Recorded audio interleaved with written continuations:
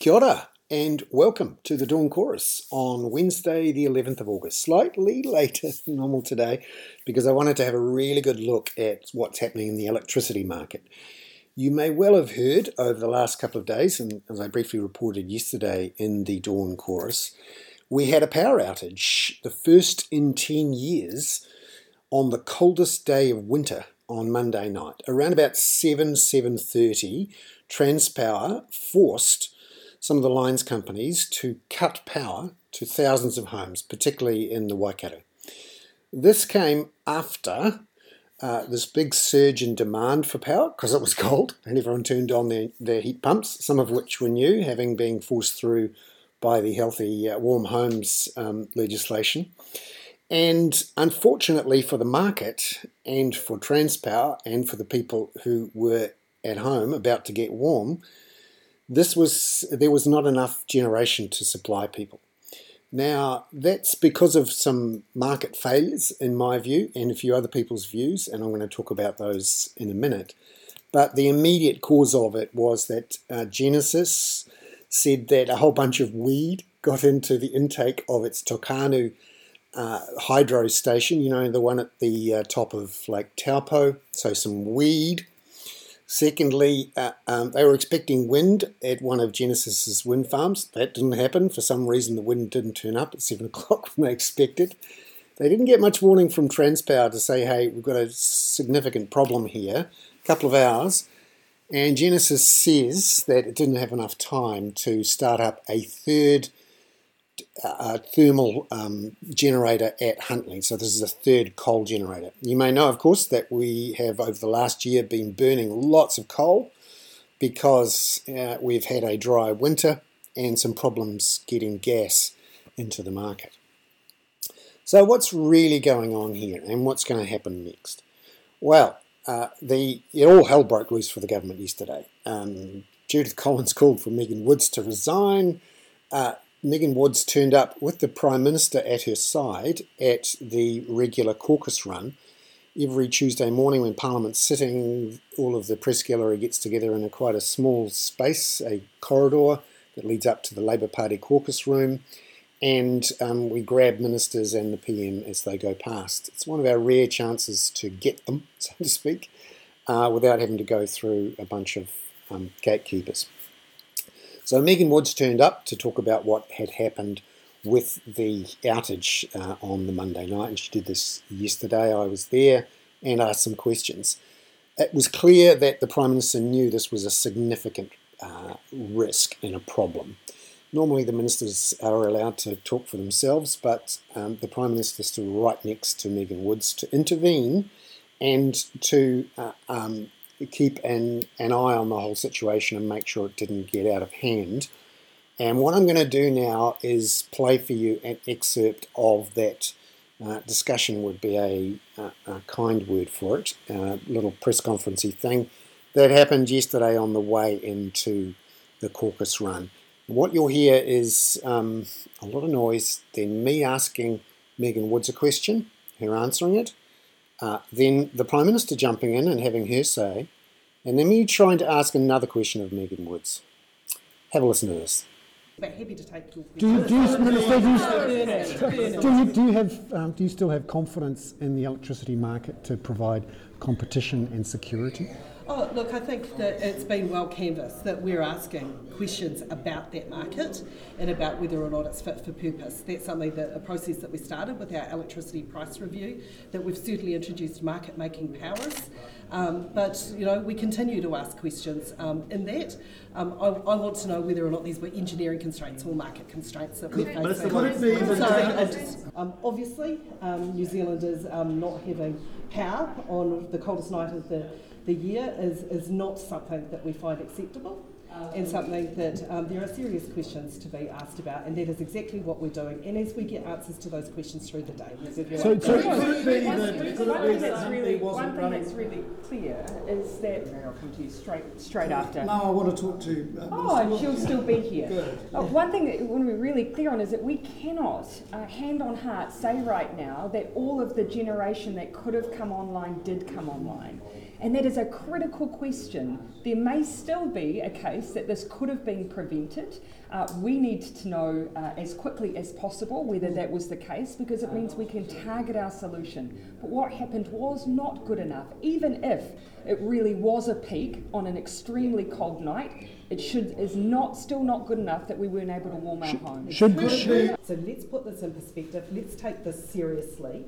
Let's look at the facts and see what actually went wrong last night, rather than making false assumptions. Should the government should the government? Sorry, you've had a question. I'll come to Janelle. Who has oversight of the generation capacity? So there you have it. You can sense the potential problem that Jacinda Ardern sees there. And overnight, Audrey Young, who's closely watched, described yesterday potentially as the worst day for the Prime Minister. She managed to flick it aside and deal with it. Later on in Parliament, Megan Woods came out with a full statement in which she threw Genesis Energy under the bus. Interestingly, Genesis Energy's CEO flashed back later on yesterday, and you can see more detail on that in the Dawn Chorus text version, which has gone out in the email. So what's really going on here? Well, over the last 25 years or so, New Zealand has had a supposedly free and private market for electricity, a wholesale market in various forms. It's been tweaked repeatedly over that period, but right now we have a situation where the main generators, and they are mostly former state-owned companies or state-controlled companies. There's 5 of them: Genesis, Mercury, Meridian, Contact and Trustpower. 3 of them are 51% owned by the government. That's Meridian, Mercury and Genesis.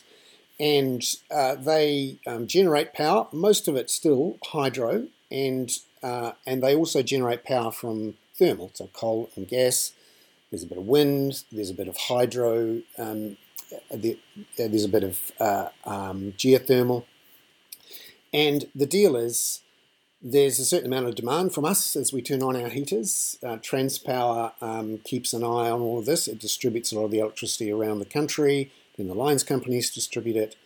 Transpower, in theory, is on top of what the demand is and what the supply is, and there's a market. So when there is lots and lots of demand and not enough supply, the price goes up, and that, in theory, encourages the generators to turn it up a bit and do a bit more coal and gas in particular. Or they could generate power by putting some more water through the hydro. Now, this is a particular problem when you have a dry year and you can't use hydro because there's not enough water left in the lakes, in theory.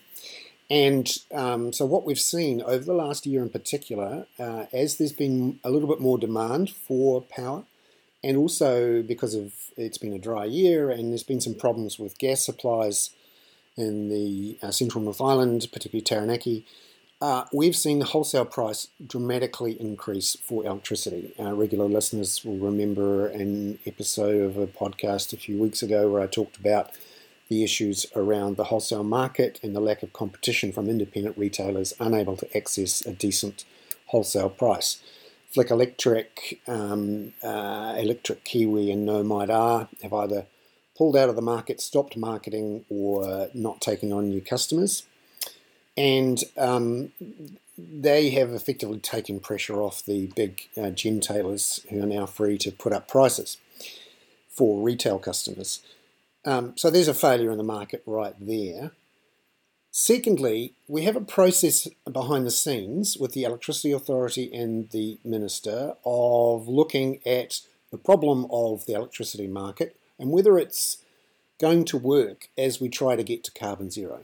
The basic problem is the current structure of the market incentivizes generators to not put in new production, to only put in little bits and pieces which is really flexible and reliable, to sell into the market at the highest possible price, and then use that highest possible price to smear across all of their other low-cost baseload production. So essentially, a high price of coal or gas at the margin is what you get for the very low to no price hydro that you generate. So there's a potential for a big profit margin there, which is the incentive for the generator retailer. particularly those ones who have their own supplies of hydro. It's a great scheme for shareholders. And of course the government is a shareholder, and then I think this is one of the core conflicts at the centre here, which means that we're not getting much change. It's actually in the government's financial interests not to reform the system so that we have more secure supply, more renewable supply and more affordable supply, because the government's getting a lot of money from these dividends from Genesis, Mercury and Meridian. And of course the Treasury has been saying for certainly the last 6 months or so, and for basically all of the periods except for briefly during the GFC and briefly during COVID, that the government's main aim is to stop running deficits, to always get into surplus and to repay debt. And so when you've got three big power companies throwing dividends at you, the last thing you want to do is break up or somehow remove that ability to make a big profit. Now what's going on here is that it's dawning on the government as we enter this new era of trying to get to carbon zero, that the current market structure where the generators are incentivized to only do coal and gas-fired generation at the margins is a problem.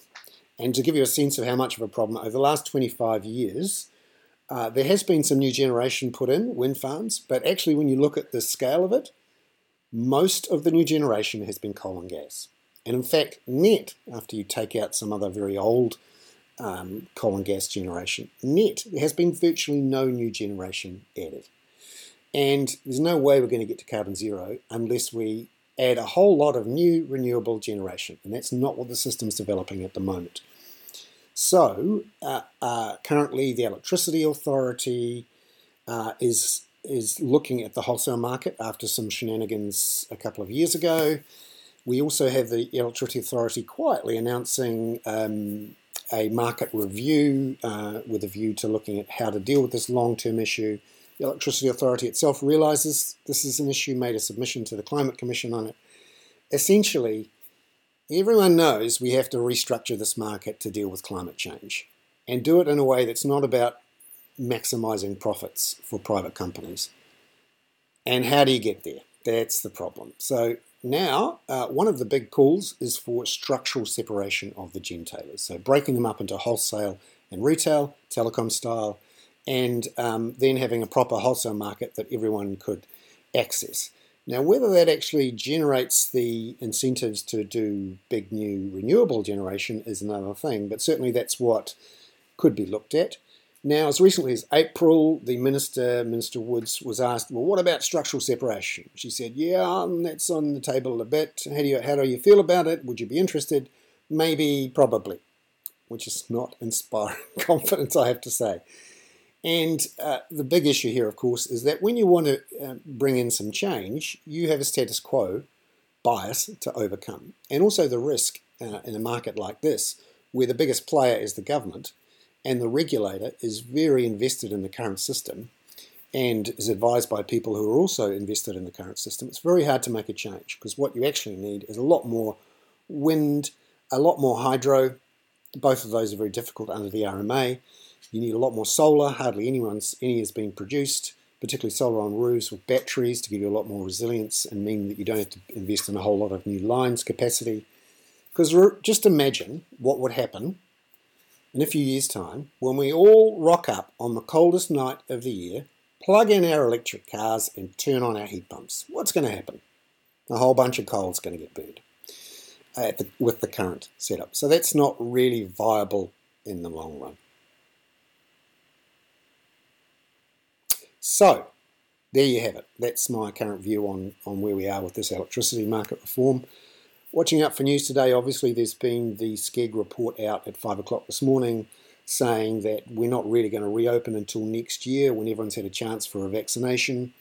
And even then, very limited overseas travel, only for the vaccinated for short periods to safe countries. Australia looks like it's losing its Delta battle. New South Wales appears to be giving up. No bubble, I don't think, until well into next year. And for those hoping for some guidance on what the thresholds are and when we reopen, are we there yet? Well, no, nothing specific. So basically we have to keep waiting until we know that we have enough people vaccinated that we can start to open up. And the government hasn't said exactly where that is, in part because, well, we know what's happening with Delta, but what about the next ones that aren't there yet? That is the Dawn Chorus. Thank you very much. I'm Bernard Hickey for the Kaka on Wednesday, August the 11th.